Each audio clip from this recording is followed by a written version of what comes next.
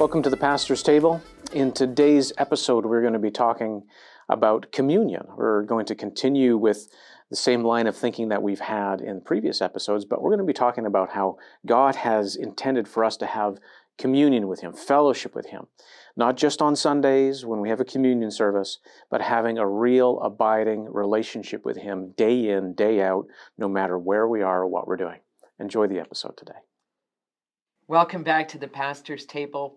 We've talked in so many episodes about identity and coming at it from different perspectives.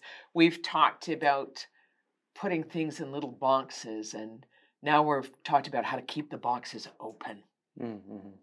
How to have that openness with God and to just trust Him for your everyday life. That our primary goal, our primary purpose is to have a relationship with Jesus. That's important. First. It's first. Yeah. And so we go back to John 6. And one of the things that happens, we all know about pressure. Everybody has had pressure. Every person has had that place. And perhaps it's a little Jacob-like, where we struggle with God as he did. As he wanted that place with God in Genesis, you'll find that story, how he wrestled with God one night, how his hip got pushed out of place, and how he has struggled with the things of the flesh, trying to satisfy the things of the soul. Here is an answer that will nourish you. It's found in John 6 in verse 35, just further down. And he says, I am the bread of life. He that comes to me shall never hunger. He that believes, remember that believing was the work on me, shall never thirst. But I said unto you that ye also have seen me and believe not. And this is where we get into trouble. Sometimes we come to church on Sunday. It's marvelous. We sense His presence. It's so good. So precious. We meet with Him, or we've had a prayer, maybe just even one or two of you. And you know Holy Spirit's touched your heart in a powerful way. But then Monday comes. And pressure reappears. And you forget the work of believing in Jesus. And these are the times. This is Jesus' remedy. He is the Word made flesh. He is the bread of life. That bread is His Word. And when pressure comes, we look to, oh, Pastor, can you pray for me? Can I get someone else's agreement? We individually have to dine on Jesus' Word. That's right. It's the place of satisfaction. Amen. And especially under pressure. I've had this thought for a little while, and again, even as we've been having these discussions about a variety of things, but this thought comes to mind, and I think it's sometimes that we forget that God is a real person.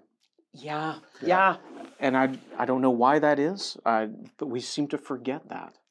You know, we're not putting our faith in a doctrine. No. Right. I had the Lord talk to me this way one time, and it kind of helped clear up some things in my head. And I'll say it from time to time, and even still, sometimes I don't quite get it, and then it comes back, and He helps me with it again by repeating it to me. But you see, the doctrine of healing will not heal your body, no matter how right that doctrine is. Because it's Jesus Himself who heals your body. The doctrine of salvation will not save you. But Jesus will save you. And it helps keep that line of thinking straight and proper, because I'm not putting my faith in what I believe. I'm putting my faith in Him whom I believe. I'm putting my faith in a person. You know, there was a person that came and lived like us. Yes. You know what I mean? Yes. He took on flesh. He became like us. That was a person that did that. Not a doctrine. That was a person. Come on. And that person took on all of our junk and paid the penalty for it at the cross. And it wasn't for the purpose of imparting a new religion to us. That's right. It was for the purpose of us becoming as he is. Yeah. To bring us into real fellowship with the Father. Amen. Yeah. That was the purpose. You know, Jesus is the way, the truth, and the life, and we quote that, and somehow we seem to think, we forget the next part. It says, and no one comes unto, and sometimes we fill in that, put a blank there and then fill it in with, no one comes unto prosperity without him, or no one comes unto healing without him, or no one goes to heaven without him. And sometimes we read that as though that's what that's saying. He's the way, the truth, and the life, and no one goes to heaven without him. And while that is true, that's not what that says. It says no one comes to the Father except through him. Yeah. Knowing the Father is all of those things, healing and life and blessing and all those things, but that comes through knowing him. This is eternal life, that you may know him who is the true God. Amen. And his Son, Jesus Christ. That comes through knowing him. Sometimes we forget that when he says, I am the bread of life, he's talking about himself. Yeah. Yes, it's his word. He is the living word, but he's a person. Yes. The living word, the person. And so often we can find ourselves just going through the motions of what we're supposed to do without actually going to the one with whom we have to do. Yeah. And, sorry, you go ahead. No, I got excited when you were talking. But that's not unlike me. But I immediately, I thought, how many times we've met someone and, I've talked to them about perhaps a miracle that happened in my life or with someone else. And I'm flesh and blood. You can't change my mind. I know that what happened was a miracle. Yeah. I know. I mean, I saw my husband when he was told he had a short time, pack your bags. I know. I in the nursing time, I know what the blood work said. I saw the results. They weren't good. And 13 biopsies later, when they came back clear, I also saw that and I have a piece of paper that says so. And it's documented with the doctor saying, I can't explain this. But I'm here. And I can have someone say, I don't believe you. And Jesus, who certainly, the miracles were uncountable. We only have a few documented. He said he went there and did many miracles. Yeah. So every single one was obviously not spoken of. Yeah. That's right. And people saw. And they didn't believe him. And they didn't believe him. Yeah. And that's, there's something that I've heard someone say, and it really just grips my heart sometimes, is that how often we have rejected God because we didn't like the person in which he came. And we couldn't see past the package. Yeah. We couldn't see past the delivery. Yeah. Israel, here is their promise manifested in the flesh. Here is their Messiah, their deliverer, walking amongst them. And many did not recognize him. And how he said, Jerusalem, Jerusalem, he's weeping over Jerusalem because you stone your prophets and those that are sent to you. And here I am, and you have not recognized the time of your visitation. And because they did not recognize him, they looked and said, well, that's Mary and Joseph's boy, the carpenter. Who do you think you are? Yeah. And did not believe in who he is. That's why there were no mighty works in that town, his hometown, because they couldn't get past the package. Well, we know you. The ladies in the village, changed your diapers when you were a baby, and now you're telling us that you're anointed? You're the Messiah? Come on. They couldn't get past what they saw with their physical eyes and actually believe what he was saying and realize that he himself was the manifestation of the Father God in their midst. They couldn't get past what they saw with their eyes and believe him. That's just what we were talking about in the last episode from Luke. That's right. Right, when we were talking about the revealing in Luke chapter 10. It wasn't revealed to publicans and the learned. That's right. But to babes. Yeah. Those who came without a predetermined idea. They were open. They were open. Their expectations were not preset. These are expectations can be such a limitation. I expect it to look this way, and if it doesn't, I reject it.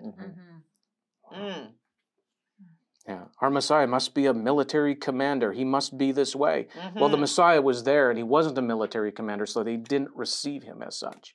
Yeah. And yet he did something greater than any person could have imagined. Mm-hmm. And he is indeed Lord of all. Mm-hmm. And here he is, calling us to communion with him. Yeah. Yeah. You think about the first thing that happened after Jesus died on the cross. So the temple had its different areas in it, and the Holy of Holies had this amazing veil across it that was thick, that was heavy, and there was the high priest was the only one that went in there, and he only went in once a year. And from what I understand, they tied a rope to him in case he wasn't completely, fully pure and clean, and he died in the presence of God and pulled him out. And what happened? Jesus fulfilled his calling, broke that bread for us, died on the cross for us, and the very first thing is that veil, that separation between God and man was torn, not from the bottom that man could do it, but from the top. And that way was made for us to walk into the Father's presence on our own without having to have a priest there to do it on our behalf. That's this. I am the bread of life. He's come that we shall not hunger. Yeah. He's done that. He's made that way for us, for you to go into his presence and to spend time with him. We've been talking about relationship over the past couple of episodes, that is the base, that believing in him and having that relationship with him. Well, that's Jesus doing that, for making that way to walk in and talk to the Father because of what he did on the cross. Oh, hallelujah. True communion is not the special little thing we do with we have the beautiful things. We've got the brass, serving trays and little cups and chunk of bread. Sometimes I've had those little terrible discs. But that's not communion. No. It's a remembrance of what we do. Yeah. But God's calling us to true communion. True communion. To dwell with him. An old song, and it's not really correct in it, but they used to say, "Commune with me, beneath the wings of the cherubim, come and commune with me." And they were on the right path because they were seeking. And that song was written in a way that because there was a call, and there was a recognized call, because the Holy Spirit was saying, come on, come out of leave that stuff behind and come and be with the Father and spend some time with me. And I think it's been the hardest transition of the church, as I've looked at it as the whole being around for a while. The stepping away from the ritual of church, where we would gather and have a predetermined, we'll sing this song and then we'll have the scripture read. And I know some churches still do that, and I'm not condemning them, but we didn't understand the drawing to fellowship. We didn't understand how Holy Spirit was saying, come on. And so, during the 80s and the late 80s and early 90s, we began to this transformation in the body of Christ, where we recognized, and I remember the worship team talking about it, we're going to sing a few songs together that are in the same key, and we're not going to stop in between so that they'll just flow. And I remember thinking, wow, we can do that now. We were having a prayer meeting that we're talking about it. I was like, what a concept. And they did, and people just stayed with it. This was new. This was groundbreaking. That's 1986, and so they did that, and people began to have a different attitude. We didn't know how Holy Spirit was drawing us in. We were doing, like we talked about, the best we knew at the time. But it was now that we've come this far, he's saying, "Okay, good. You're starting to recognize that's not what we really mean by communion." He's calling us to that deeper place. Yeah. A relationship. Yeah. And it's not about sitting in church quietly and going, because if I did that with my husband, it wouldn't be much of a relationship. No. I mean, there's times when I remember when we were dating and we would stare at each other. And it was, we didn't talk. And that's when you know you really love someone, when you can have a conversation without words. Mhm. And that's important too. But it's not just about you sitting there going, It's about that daily walk where he's with you in your work, Mhm. Mhm. when you're teaching, whatever we're doing. And God helps me take out the garbage. And he helps me. So it's in all of those things. This is the communion we're called to. Absolutely. Mhm. This the whole passage here is good, John chapter 6. Yes, it is. Mhm. And so he goes from talking about I am the living bread. Mhm. And then he says, and also the bread that, in verse 51, also the bread that I shall give for the life of the world is my flesh. Mhm. And that's when they start freaking out. Yes. Mhm. Because they're thinking like, how, and verse 52, then the Jews angrily contended with one another, saying, how is he able to give us his flesh to eat? Mhm. They're thinking like cannibalism. This is crazy. What is this guy talking about? And if you were to skip ahead a little bit, you'd see a lot of the disciples turned back from following him because of what he was saying. Mhm. Now, Jesus, I'm sure, he preached the controversial messages. He didn't hold back. But in what he's talking about here, he begins to explain to them that true drink and true meat is my flesh and my blood that I will give for the life of the world. Amen. And not understanding that he's referring to the reality of communion. Yeah. Mhm. He's not talking about literally eating his flesh. He's obviously not referring to that. He's talking about, well, let's just for a moment here. When you take physical bread and you break that bread open and you eat some of that bread, it goes into your body. It gives life to your body by becoming part of your body, Mhm. right? Yes. Mhm. Same thing with water. It Yeah. becomes a part of who you are because you're taking it in. Yeah. And the two are now becoming one. Mhm. Mhm. Yes. Mhm. Mhm. Wow. The two are becoming one. Mhm. This is what he's talking about. Mhm. He's saying, I'm giving my life for you. Yeah. Mhm. It's bread and it's drink. Mhm. The ceremony of communion comes from covenant relationship as it was practiced in these times Yeah. and earlier than these times. Mhm. And the bread and the wine was a common practice to sit down between two people that were entering into a covenant relationship, Yeah. an agreement from which they can't entangle themselves with it without dying by Mhm. breaking that covenant. Mhm. It meant for life. Mhm. It meant two families becoming one family. It meant husband and wife becoming one. Mhm. That's what it meant, the two becoming one. And the symbol of the bread and the wine is, this is my bread, this is my body, this is my blood, this is my life, and I'm feeding it to you. Mhm. So that who I am, now you are. Mhm. And who you are, now I am. Yeah. And we are together. Amen. This is what Jesus is talking about to these Mhm. people and to us. He's saying, my life I'm giving to you Mhm. so that you can take my life into you, and now my life is in your life and our lives are one. Mhm.